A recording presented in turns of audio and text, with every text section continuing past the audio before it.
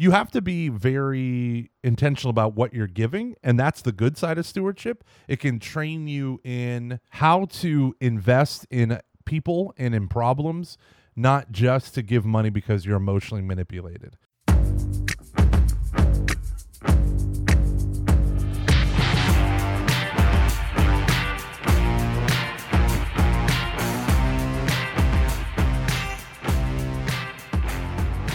Welcome, everybody, to Every Knee Shall Bow, your weekly Catholic podcast on evangelization. I'm Mike Gomer Gormley, and I'm joined, as always, by my delightful co-host, Dave. He stole my ego, Van Vickle. How you doing, Dave?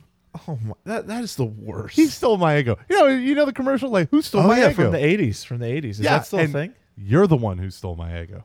Yeah, not really. Well, I think they're making a comeback with the whole Stranger Things. She always eats the egos. Oh, so I didn't. Okay, I don't even know what that is. I just see people with T-shirts on. You're the worst. It has the best soundtrack. I love it. Imagine a Netflix series that's like of the 80s genre. Everything's 80s. From the music, the soundtrack, the setting. It's awesome. The hair, the clothes, the lack of self-awareness. Awesome. It is beautiful. What are you up to, Dave? Well, a lot at the parish right now. You know, we're getting ready for Advent. I'm sure you're in that swing too. We, as you know, we're in the merger, so we're actually in the official merger process now for the diocese, and so like pretty soon we're gonna start choosing a name for the new parish. Okay. Which just seems crazy, and the campuses will always stay St. Alexis and St. Alphonsus, but the parish name will have like a new name, and So that's kind of exciting, but it's also kind of terrifying because, there's a lot to do, and it's amazing because we have this huge executive committee at the parish, and they're all, I'd say most of them are very, very successful business leaders or like very successful principals, or they all know what they're doing, and it's interesting, man, walking that line between business and parish stuff, Yeah, it's hard. Because it's so hard to navigate. Right. It is. And it's like, it's kind of cool because, these guys, business is just so much more, let's say, totally like everything is above board as far as like reporting and stuff like that. And parishes, like they just never really had to do a lot of like constant reporting and stuff like that. And so like now that we're in, and so these guys have been pushing for that. They want like more transparency and everything like that. And I think that's great, but it's been a stretch. And now that we're in this kind of, the priest crisis era, it's awesome because it's a huge bridge of trust. So like they want to publish every penny that's spent. They want everyone to know what's going on. And at first I was like, this seems like overkill, but now I'm just like, oh, this is great because everyone is going to see this as a bridge of trust, because even I'm like, I'm not giving a penny to the church unless I know where it's going, you know? Yeah. It's so hard. Peter's Pence is like the worst. Oh, I know. So it's so dangerous. Like, I know. The more transparency, the better. And one thing that I've learned with working with the Archdiocese of Galveston, Houston, which is where my parish is at, like if you're doing a capital campaign, you're saying, hey, it's going for a building, it's going for this. And let's say it doesn't resolve itself out like the way you want it, like you don't raise enough capital. You can't just take that money and then apply it to anything else. Like it has to be the same thing. And you realize that once you make something public, it's in there. Like it becomes the thing. So so I do appreciate all that stuff. That is interesting. And that is a huge predicament for the churches in Pittsburgh because they did a big capital campaign and now they're merging and closing parishes. So it's like, say they raise money for, I don't know, new stairs or something like that. And in next year, the building's going to close. It's like, well, what do you do then? But you can't legally, you have to use it for what? So that's, I'm so glad I'm not in charge of this stuff. I know. I'm so glad I'm not a bishop and that I just get to sit back and criticize the bishop. I was talking with a Latino member of our community, and we were talking about fundraising and the capital campaign that the Archdiocese is having every parish do. And we're using it, you can do these campaigns in different ways, and we're doing it in such a way that our parish can eventually build a building. So it's kind of like a shared campaign. And it's super interesting and fascinating all around. But she was saying, in Mexico, where I come from, no one in a million years would be comfortable with a priest walking up and saying, "Hey, the church wants $1 million. Give it to me." Really? Yeah. Ever. Every penny that is ever given for a fundraiser for the church is always tied to an event. So whether that's a gala or a not just events that are fundraising events, but like, hey, we're gonna have a series of talks, and the tickets are gonna be $20, even though it's like me giving a talk, which should cost $5. You know that you're gonna pay $20 because it's going to the church. She was telling me that her parish priest, there's like bullfighting in their hometown, and he would just go to the bullfights with a bag with the parish logo on it, and he would just say, instead of a beer, give the money to the church. And so people would, instead of drinking 6 beers and watching bulls get murdered, they would throw in cash money. They would throw in, $7 or whatever, or 30 pesos into the bag. And this she's is like, crazy. And she said to me, to have someone walk up and say, even if it's the priest, and say, I want everyone to commit to giving $1,000 a year to this campaign. Wow. They're like, it's not that they're offended. They're just like, why? What? No, church is free. Oh, yeah, right. Okay. And so that gets tied to the whole thing. And I'm like, wow, that's interesting. That's interesting. Yeah, right. Yeah. So, well, since we're on this topic, let me get your opinion. Yeah. So, I am not a big fan of like stewardship parishes. Okay. And because it just seems to me like, isn't it like it's doing the opposite of what we're meant it to do? Like, it just seems like we're asking for the bare minimum.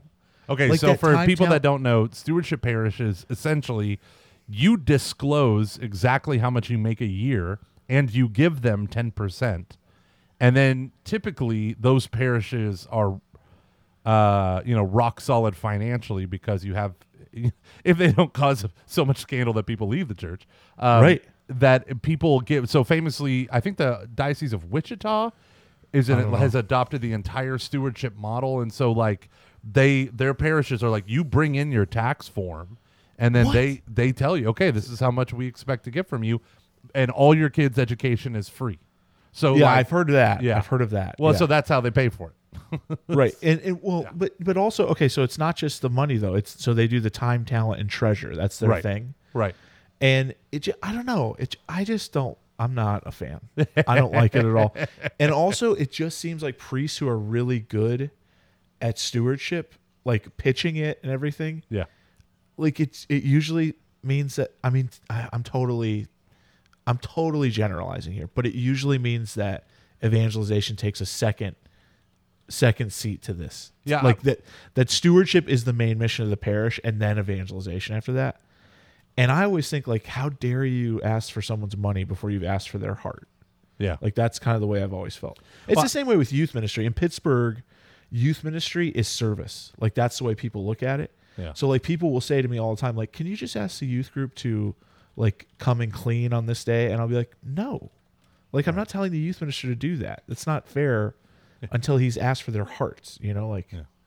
So, I don't know. Yeah, I'll say this. My biggest fear with any stewardship, institutional fundraising, whatever, is that so often, so the whole concept of stewardship is meant to be an internal thing, right? It's meant to be like, no, this is you giving your life to Christ and all this stuff. Yeah. But the problem is when stewardship comes first after evangelization and after discipleship, what that means is you want the results of discipleship, because disciples give more of their time, they give more of their energy and effort, and they give more of their money. You're asking that up front of people who may or may not be disciples. So you run the risk of really alienating people for all the wrong reasons. But then on top of that, if cash money is the incentive, then you're right. Evangelization and discipleship will always necessarily take a back seat if you ask for it first. Disciples give more. They do. Right. I give more. I think it's a priority of my life. But God loves a cheerful giver. St. Paul says that. So If it's not tied to redemption and it's not tied to my own walk with Christ, it's just the thing I do because I'm a member here, then I think that's where the danger comes in. Yeah, and I think what people don't realize, like, it's easier to give money than it is to give your whole life. Right. And so it could be like someone getting off the hook. Yeah. Like we are like, whoa, 10%. And by the way, do you know I didn't even know that 10% was like a Protestant thing until 7 years ago. I had no idea. I grew up like my dad was always like, no, even like when I had allowance, he was like, well, the first 10% belongs to God. That's the way it always was. And then like 7 years ago, my pastor was like, I was like, how do you think these little Protestant churches stay alive? And he was like, well, they tithe. And I was like, well, so do we. And he was like, no Catholics give 10%. Yeah. Yeah, it's awful. like, oh, I had no idea. I did not. Oh, yeah. Catholics, those who give about 5% if they give regularly. At the most, give 5% to their local parish. But you got to also remember, there's 500 other things you have to give to the diocese. You give to your Catholic alma mater. You give to this or that charity. And so, if you're my wife, every envelope that comes to our house with a starving child on the cover. Exactly. And so you have to be very intentional about what you're giving, and that's the good side of stewardship. It can train you in like how to invest in people and in problems, not just to give money because you're emotionally manipulated. And that's how Catholics give money, and that's how Americans give money. And I tell people all the time, just because you see a commercial with Sarah McLachlan music in the background, in the arms of the angels, and you're like, oh my God, look at all these abused dogs, take my money. Yeah, but they do that for Haiti, right? Hurricane relief, earthquake relief. And you see the sad thing, and then it's text this number to give $10. Yeah. And you text, and you give the money, and boop, boop, boop, boop, boop, boop, boop. The problem is you're not in contact with anyone. And the other problem is it's so global, you lose sight of the local. So we don't know about the single mom who's hanging on by a thread at the end of our street, but we're exhausted by giving to Haiti where, I mean, God bless the American Red Cross, but they spend like, what is it, like $7 out of $10 on just the overhead. And there is legitimacy in some of that, but holy moly. So my big thing is when it comes to stewardship, you and I need to be dedicated givers. I one time was speaking at a Catholic church, and about 70%, just demographics, 70% of that parish youth group was Hispanic. And they were there with their adult, with one parent and a sponsor. And it was a confirmation thing. And I said, listen, I know that the vast majority of this room now, maybe 5 years ago, it was the exact opposite, but 70% are Latino. I said, Latinos, can I just talk to you for 1 minute? I was like, gringos, you guys just go look at the wall or something. I was dicey. Like, it's very dicey. I said, listen, I know chances are statistically you feel like you just use this place for the sacraments, right? Like you don't feel at home here, especially if you're a first generation immigrant. I want to tell you, you are welcome here. This is meant to be your place, even if they stumble and fall trying to do ministry. This isn't even my church, by the way. I was just visiting. And I said, but you need to understand something for gringos. We understand commitment by how you volunteer and how much money you give, because that represents a whole bunch of other stuff. It might not to you. I said, but that's the culture of this place. So if you feel like your voice isn't heard, there are two ways to get it heard loud and clear. Because the number one thing people say behind closed doors is those people don't give money and those people don't serve. They only come for the sacraments. And so if you, I mean, I hear these conversations everywhere I go across the country. Latinos are like, I want a better voice. No one's listening, blah, blah, blah. And it's like, well, when was the last time you volunteered? Well, and I was like, so give your money. And then I looked at the teenagers and I was like, this includes you. And then afterwards, the youth minister was like, maybe we could have done without that. And I probably had 20 adult Spanish-speaking people. They came right up to me and they were like, hard to hear, but no, I see it. I understand. Okay. So I'm serious. It's all different. So yeah, that's interesting. It's weird. But today's going to be a good show. We got quick takes. Yeah, quick takes. Yeah. Quick takes. Hey, So that means we're gonna run through some emails today and get, kind of treat them not in depth in a way, but give them good answers and everything like that. Gomer, don't you have an email to start us off? I have an email that's just a thank you email, and I want to show what this podcast is doing. So Gabby writes, my name is Gabby, and I serve at the Community Life and Outreach Chair at a small mission parish in Houston, Texas. Gomer, you probably haven't heard the name, but funny enough, it's also called Ascension. It's the Ascension Chinese Mission, the only Chinese Catholic church in Houston. And she's also that is so cool. I know, isn't that awesome? I love that. Yeah. Now in Houston, we have a huge Vietnamese population, and there are 3 Vietnamese Roman Catholic churches here, but this is the only Chinese Catholic church. So she said, I just want to thank y'all for all that y'all do, and I want to thank you, Gabby, for writing y'all so many times. Yeah. But more so, thank you for inspiring me to be more intentional and on fire for evangelization. It was just God's timing for me to hear about y'all from Abiding Together with the other Ascension podcast. Oh, nice. Yeah, so she's one of the people that 2 weeks ago we got the shout out. She jumps on, starts listening. Now the Holy Spirit and I are becoming best buds. I've even prayed for patience at work. I've been prompted by the Spirit to take all my talents and make big movements for our small parish. We're also hosting a community-wide night of adoration, confession, and worship open to the entire A-Leaf community, which is the name of the town there. Father Richard is going to speak if you're in town November 22nd in the evening. That's when it's going down. May God continue to inspire you and give y'all courage and strength in y'all work and prayers. Keep up the good work, Gabby. I love that email. She is stepping out dramatically in faith. Yeah. And my favorite part is her praying for patience, because this is where the 2 different parts of our lives, the Jesus part and the daily grind part, become one. And that is the fruit of evangelization right there. So thank you, Gabby. Yeah, it's the epitome of the lay apostolate right there. I love it. I love it. All right, Dave. Cool. All right, I got one from Father Andrew. Father Andrew had many sons. No. Okay. Not even close. So they're in the midst of doing a strategic plan for their parish, and I don't think he's the pastor. I think he's like the assistant pastor or something. And they're working on it, and he's wondering if we could send him a discipleship track. And he says, I admit I have no imagination, I'm super new at all of this, and he'd love to show the strategic planning sessions something to make it concrete. So what if you don't know what he's talking about, what we've talked about in many, many different episodes is every parish should have a well-oiled and well-advertised basically path of discipleship at their parish, or plan for making disciples at their parish, right?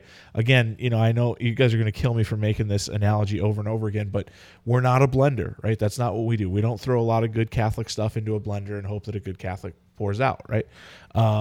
We have to have a strategy and a plan, okay? So real quick, Father Andrew, I'm gonna share with you just my what I use, and what you'll see is that it's basically, it's the case method, copy and steal everything, right? All the good organization, all the big evangelizing organizations basically use some kind of some form of what I'm about to say. And so we have 4 focuses in our evangelization discipleship plan. Focus 1 would be pre-evangelization, okay? Pre-evangelization is about building trust, and what pre-evangelization means for the new evangelization is that your parish is running well, okay? Meaning that calls are returned quickly, emails are returned, finances are all above board and well communicated. You have good hospitality. It's things are accessible. You're building trust with the community by being an organization that deserves that trust. Okay, so that's what we would call pre-evangelization, and then you want to start doing things in the community. That's part of pre-evangelization as well. Okay. Focus 2 we call Kerygma. Now the next 3 focuses we call Kerygma, Catechesis, and Conquer. Okay. And for Kerygma is what we're trying to do is foster an encounter with Christ, help parishioners to form a foundation of growth and discipleship by allowing for several opportunities to wrestle with the basic gospel message. Those several opportunities could look like this. Could be homilies. Should be homilies. Should be overall marketing of the parish. should be talks that you offer, should be Bible studies that you offer, and then it should take the place of like nights of encounter, like maybe through adoration, maybe through almost like an altar call situation, right? You want to give them a chance to hear the basic gospel message and then to respond to it, okay? The next level would be catechesis, and for me, we alternate between dogmatic theology, moral theology, how to pray, and then I would call it like Catholic culture, okay? So we would have events based on all of those different kinds of things, maybe speakers, maybe series, maybe Bible studies, again, different ways that people can do it. Also through marketing, sending out videos, sending out books, book clubs in the back and stuff like that, okay?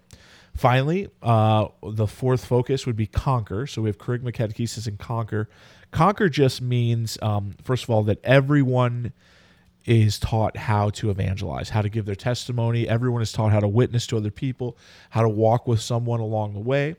Everyone is given a chance to stand up for the battle of our time in the pro-life movement, and then everyone at the parish can discern kind of like where God is calling them in their use of charisms, and in particular in the spiritual and corporal works of mercy, okay, how your parish is going to respond to that. Now, what's important about this is that it's a cycle for us. So we run things continuously into each other, right? So Kerygma would run into catechesis into Conquer, and you'll have people who naturally put themselves into one of these levels, right? So there are some people who are going to say, well, I'm a beginner, I'm going to go to a Kerygma event. Some people are going to say, I really love the intellectual side, I'll go to the catechesis event. Some people love the social aspect of the church, right? So they're going to put themselves right into Conquer. So what you want to do is your plan needs to be explicit about how to get people to work through the entire cycle, okay? And so you're going to run this cycle throughout the year and just continually work on getting people to this kind of track, right? And really work on your staff and yourself on how to recognize when it's time to try and call someone into the next level, right? A lot of times it just happens naturally. They do what they want to do, or they kind of bounce around from one to the other.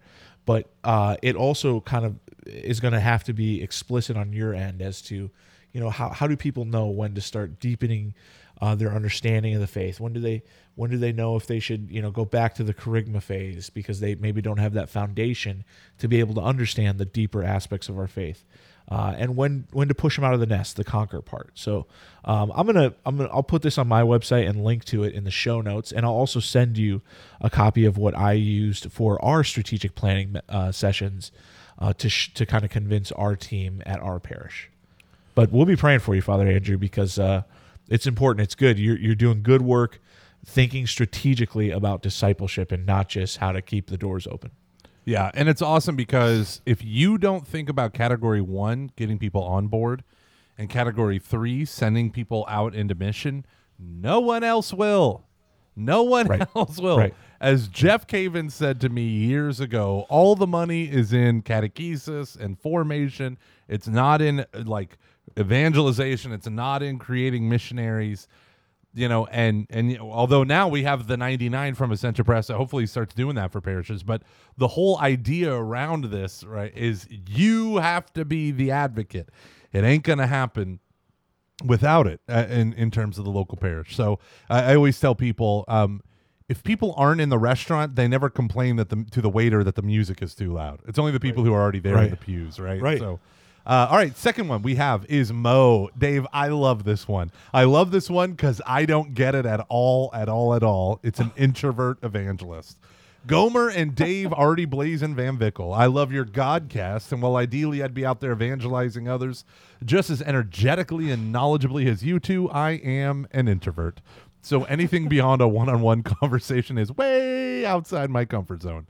Your prayerful, practical tips are perfect for me, but ones which are human interactive are a massive stretch. That's why people tell us they hate them so much. The way I could evangelize seems vastly different than how you do it. Do you have any evangelization practical tips for introverts? So far, I found that God makes me comfortable enough to hold doors and greet people at church events, but I'm mostly comfortable in roles that are behind the scenes, looking for ideas on how to spread the good news in a way that fits how God made me. Any thoughts? Keep spreading the word keep setting the world on fire. Oh, Mo, thank you so much. I love this one, right? Yeah. So I know Mo and her family. Oh, really? Is killing it in Pittsburgh. Like they're awesome. So they're an awesome evangelistic family, and she is too. She has a blog that's really good too. That's awesome. That makes me so happy. Yeah, the thing is that I think I've mentioned this before. Like people, like I am extremely introverted in the sense that like I want to like. Yeah, right. I mean, let's just say it. Let's just go out and say it. Right? If it's not your wife or kids, you kind of hate them already. Yeah, I talk to Gomer during the week, and other than that, I'm pretty much a hermit. No, you share the good news, hoping they'll reject it, so you don't have to see them for all eternity. I just want heaven to be empty. It's just going to be me, my wife, and my books. My books. Yeah. So I kind of understand where Mo's coming from, and I can understand that like the one-on-one conversations can be exhausting, but I also want to say that like I think that's like the one, like you said, you're comfortable with one-on-one, but anything more than that is too much. Like one-on-one is where real evangelization happens. I was going to say, you're good. Yeah, right. You're good. Right. I mean, you probably in a year, if you're just evangelizing people one-on-one, probably evangelize more people than Gomer and I do. Yeah. Honestly. Because the people who we go to, I mean, they're already evangelized. If somebody's going to come out to hear me, are you kidding me? That person's probably a saint, Like why, they just don't leave their house on a Wednesday night to hear someone like me. So it's the one-on-one conversations where it happens. So that's good. And also I would say that like, there's a lot of cool stuff going on with like, I don't know if you've ever heard of Catholic Creatives. Love that group. Yeah. See, I want to be like part of them. Like I want to be cool like the Catholic Creatives. So you didn't get an invite to their private party in April? No, I definitely did. I definitely did. No, I would love to though. And I'm so sad that I'm not part of it. And it's in Dallas too, where you're from. Oh, yeah. Dave, that's a double whammy. I know. I feel really bad right now what you're doing to me. Yeah. But, and our producer is related to the two brothers who put it on. Oh. I know. But my point is that like evangelization traditionally in the church has taken so many more roots than it does now. And I think like right now evangelization is we're in desperate need of evangelists, and so it's taking a much more like just right out there, bringing the gospel straight to people's faces, and that's what needs to happen. But traditionally in the church, right, like it was about infiltrating cultures. My point is that in the culture, right, I mean, infiltrating the culture and starting to produce good work, good beauty, good art, good all that kind of thing, right? That is evangelistic as well. And you have to realize like what God is calling you to. He's not going to call you to something he didn't create you for. Yeah, and let me just say this. We have to stop thinking of evangelization as doing a podcast or as being a speaker. That is the worst thing ever. Yeah, people keep thinking that. And I can never be you. I can never do this. Okay, you're not me, but so little actual evangelization occurs from the stage. Like when I do a Steubenville Youth Conference stuff, and Dave has heard some of my talks, I have 30 Bible verses and all this stuff that I'm giving to kids and weaving the charisma through every single talk that I do, right? And if the word of God is a seed, spreading that in the midst of a crowd of 6,000 or 4,000 or 2,000 or 500 or even 50 or 20 in a classroom, it feels like evangelization because you're talking about God, but the audience, as Dave said, already gets it for the most part. You're clarifying that you're doing more teaching than preaching in those circumstances, but it's the people who already have made an explicit act of faith. So you are right where you need to be.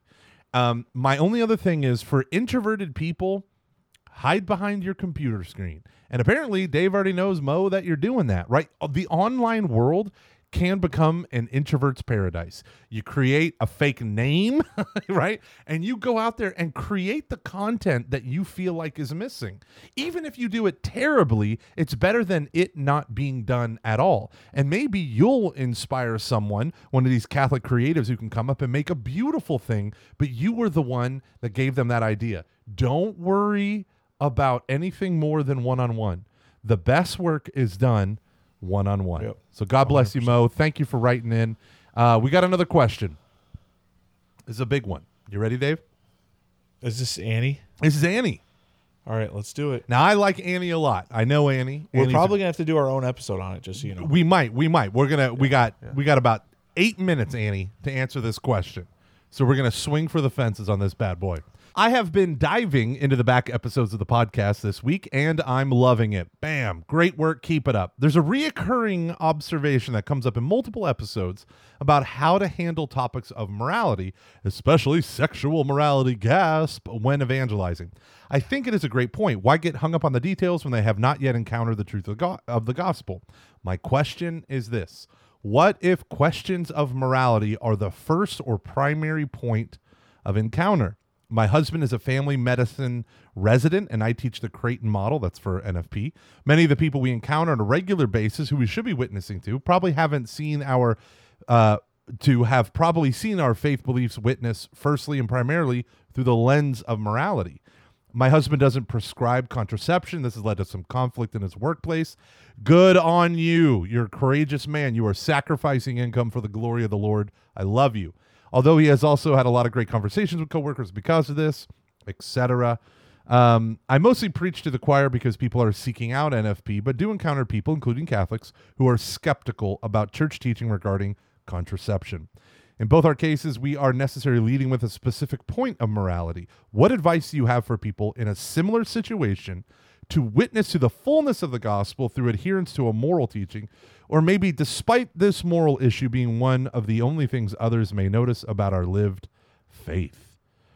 Ooh. Yikes. Yeah, just because we're talking about contraception and how it's against our beliefs, how do we avoid letting our witness stop there? Thanks again.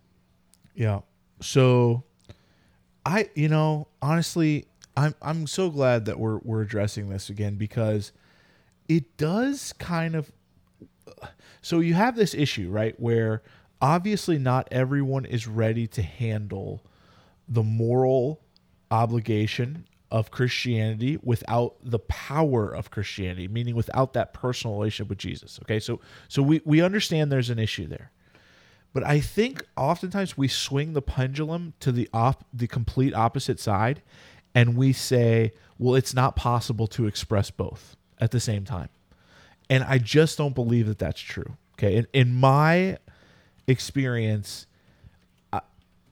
I have learned how to communicate God's love, God's desire, God's passionate relationship with man, with even in the difficult moral arenas, and I've been able to teach both at the same time, and even have seen that that's the only way to do it. Right? It's the only way to truly teach. Like let's use the example of contraception. The only way you're really going to win. I mean, yeah, there are some philosophers who could win that conversation. There's some philosophers who could win that debate, but for the vast majority of us, the only way that is understood is within the context of a loving God who created man and woman, who created sex, who created all these things. So I don't find any of it mutually exclusive. And I think when people say it's mutually exclusive, it's usually just too far of a pendulum swing to the other side. I understand it's difficult. It's a nuanced thing. But what do you think, Cole? Okay, I think that the Lord has shaped and formed you, both of you, to be wonderful evangelists at this point of contact. What we mean when we tell people don't lead with points of morality, I mean, you grasp it, right? Like if they don't get don't start with the details if they don't get the main thing first. However, that's not ever going to be probably your situation in these fields. So the beautiful thing is you start where the Lord gives you. What we want people to avoid is going straight after controversial issues, like when they're talking, you're at a family Thanksgiving dinner, and someone mentions contraception, and you feel like beating them over the head with the church, even though they're not Christian, beating them over the head with the church's teaching is evangelizing. That's what we're trying to pull people back from, where it's moralizing without attaching it to Christ, so therefore it's not Christian morality, even though the content might be the same. So my hope for you is that when people ask you, why does your husband do this? Why do you do this? You have an answer ready for the hope that is within you. And the hope that is within you is not, well, we believe it violates the natural law. That is an example of that reason, but you just simply share, Jesus Christ has changed my life. And I realize that even though our whole culture is saying just use each other, just agree to use each other for sex and deny the procreative powers because it's fun, it's pleasurable, and it might bring you two closer together. You say, we have chosen, because of what Christ has done for us, to view sex in a totally different and more holistic manner. Sex is an expression of not just the love we have for each other, but the very power that love entails, which is procreative. And so we abstain when it's time to abstain, and that builds up virtue within us, even though it's super difficult. But we engage in the marital act when it's appropriate, and it tries to. The beautiful thing about NFP is it is structurally built in to cause that to be an act of love making and not an act of mutual use. You can still twist and distort it and whatever and view your spouse as a collection of body parts to be used. But it structurally, it is the most scaffolding you can have in this life to try to prevent you from doing that.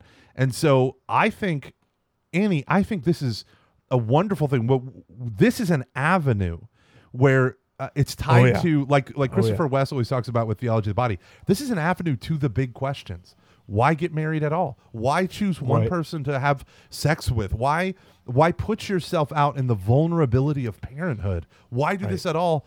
And then this leads us to the God who loves us. I love your faithful witness screams at us off this email. And so just continue to let this become the straight avenue. It doesn't matter that it starts with morality, because it's like, well, let me tell you why I observe this. Yeah, I think it's horrible for women to take pills that pollute their body and attack a system that's working appropriately and get it to work wrongly. It's the very opposite of medicine. Yeah, I believe there's a thing called the natural law, and the natural law states that I shouldn't be having a procreative act and kill its procreative power at the same time. But mostly the reason why I do this is, have you met Christ and experienced his love for you in his life? Right? And it can become absolutely an avenue. Don't shy away from the moral entry point. What we're saying is, don't moralize and pretend like you're evangelizing. That's our warning. Yep. Yeah. And I think just have I mean, I hope you go away feeling good about the answer you got, because like, you're doing awesome evangelization. The Catechism says there's an organic link between dogma and our spiritual life. So don't worry about just teaching on something like that. Just keep teaching the truth. Jesus is the truth, right? So don't worry about it. You're doing a great job. There's ways to do it correctly and incorrectly. I can tell already just from who you are that you're doing it correctly. So more power to you. And I know an OBGYN who considered himself Catholic, but he also distributed contraception. He went on a retreat that changed his life, and now he's a Eucharistic minister. My favorite thing about him is when he gives out communion, he is trembling at the thought that he gets to be near the precious body and blood of Christ. And he's covered in tattoos, and now all of his tattoos are Christian on his arms. He's like gone over them with all this stuff. He has completely changed his entire life. And just think, like, even if you lose clients because you're not gonna sell contraception to them, no one today takes a stand that's going to cost them money or status. I know. It becomes a sign of contradiction, and wouldn't you know it, so is our crucified Savior. So God bless you. Everyone, pray for Annie and her husband.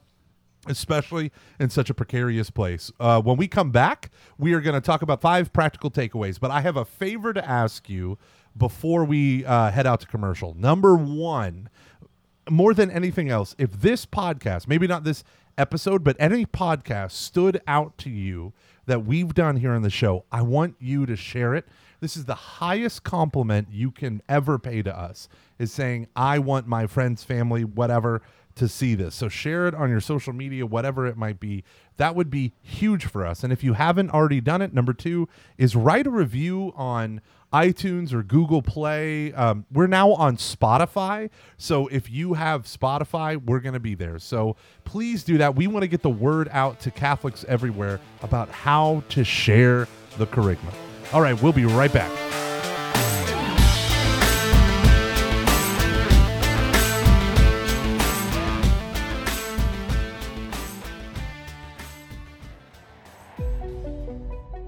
"2,000 years ago, Jesus Christ chose corrupt, broken, imperfect, sinful men to be the foundation of his church. And because these broken, imperfect men chose to remain in relationship with Jesus, they became saints. And they were used by Jesus to transform hearts and minds 2,000 years later. I invite you to check out my book, Broken and Blessed, where you'll find practical tools to overcome habitual sin, to have a personal relationship with Jesus Christ, and to walk with an imperfect church toward a perfect God who is calling all of us to perfection over time. To order the paperback book or audiobook, Broken and Blessed, visit ascensionpress.com or Amazon. All right, welcome back to our 5 practical takeaways. Again, share our podcast if it is meaningful for you, please, and also write us a review on iTunes or Google Play or any one of the places where the podcast is heard. It is huge for us. So we're going to get started real quick. Number 1, 2 worlds collide. Just like our first email, Gabby, look for ways to bring the Holy Spirit into your daily job. And if you work for the church, please realize your coworkers need this too. Also, your hobby. If you have a hobby that you're committed to or something like that, you like to go LARPing with the local folk, look at how you can bring the Holy Spirit into those opportunities. Nice. Number 2, I told you about our cycle that we use at the parish, that Kerygma, Catechesis, and Conquer. I want you to look at local Catholic events, right? Doesn't have to just be your parish, but just in your diocese, and make yourself a little track there, a little cycle, discipleship cycle there. Look for something in each of those different categories, a Kerygma event, maybe something encounter, adoration, maybe a good speaker, something, an evangelist is coming to town, maybe a retreat or something like that. Then catechesis, learn something about your faith. Maybe join a book study, Bible study, go hear a moral speaker or something like that. And then finally, conquer. Get out there and let the kingdom of God fill the cup of your heart, overflow into the world, right? So maybe go out to do some praying in front of the abortion clinic, maybe go to the soup kitchen, do something, some work of mercy out there so that the kingdom can be manifest through that. Awesome. Number 3, 5-minute exercise. Hop onto YouTube and try to find videos that fall into these categories of Kerygma, Catechesis, and Conquer. And then maybe send them out, especially if you find that they're very appropriate. Ascension Presents has some really good videos that might be able to hit one of these specific areas. And just blast them out or organize them. If you work for a church, it's so great to put these in emails going out to your RCIA folks or something like that. So there's a lot of great stuff out there for you. Number 4, we got our intercessory prayer step each week.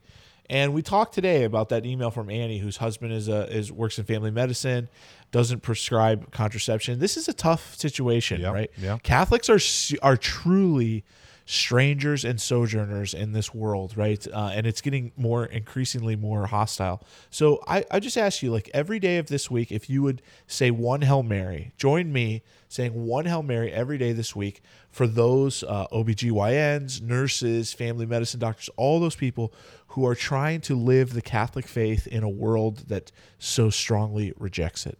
Siri, set a reminder every day to pray a Hail Mary at 9:30 a.m. I'm impressed, Gomer. Oh, forget it if I don't. Okay, added. There it is. Just so you know, Siri has an Australian accent on my phone. Whoopsie. Number 5 and the last one, introverted ways to evangelize. Number 1, do it online. Head over to Brandon Vought's Strange Notions and read the stuff that they have out there. It's great. It's a conversation between atheists and Catholics. There's a wonderful podcast called the Classical Theism Podcast. I'm on there on one of the episodes on evangelizing atheists, but they have tons of content that you can take and share. It is a wonderful podcast if you're into people who want to hear longer arguments or whatever. Matt Fradd has on Pints with Aquinas, he constantly has excellent stuff that is easy to share online. So I would just say if you're super introverted and you hate large crowds, do your work online. Start a blog, share it out on your social feed. It'll be awesome. All right. This has been Every Knee Shall Bow, your weekly Catholic podcast on evangelization. And I think we all realize that Dave Van Vickle is indeed the one who stole my ego. You're weird. I know. Bye. God bless you all. Adios.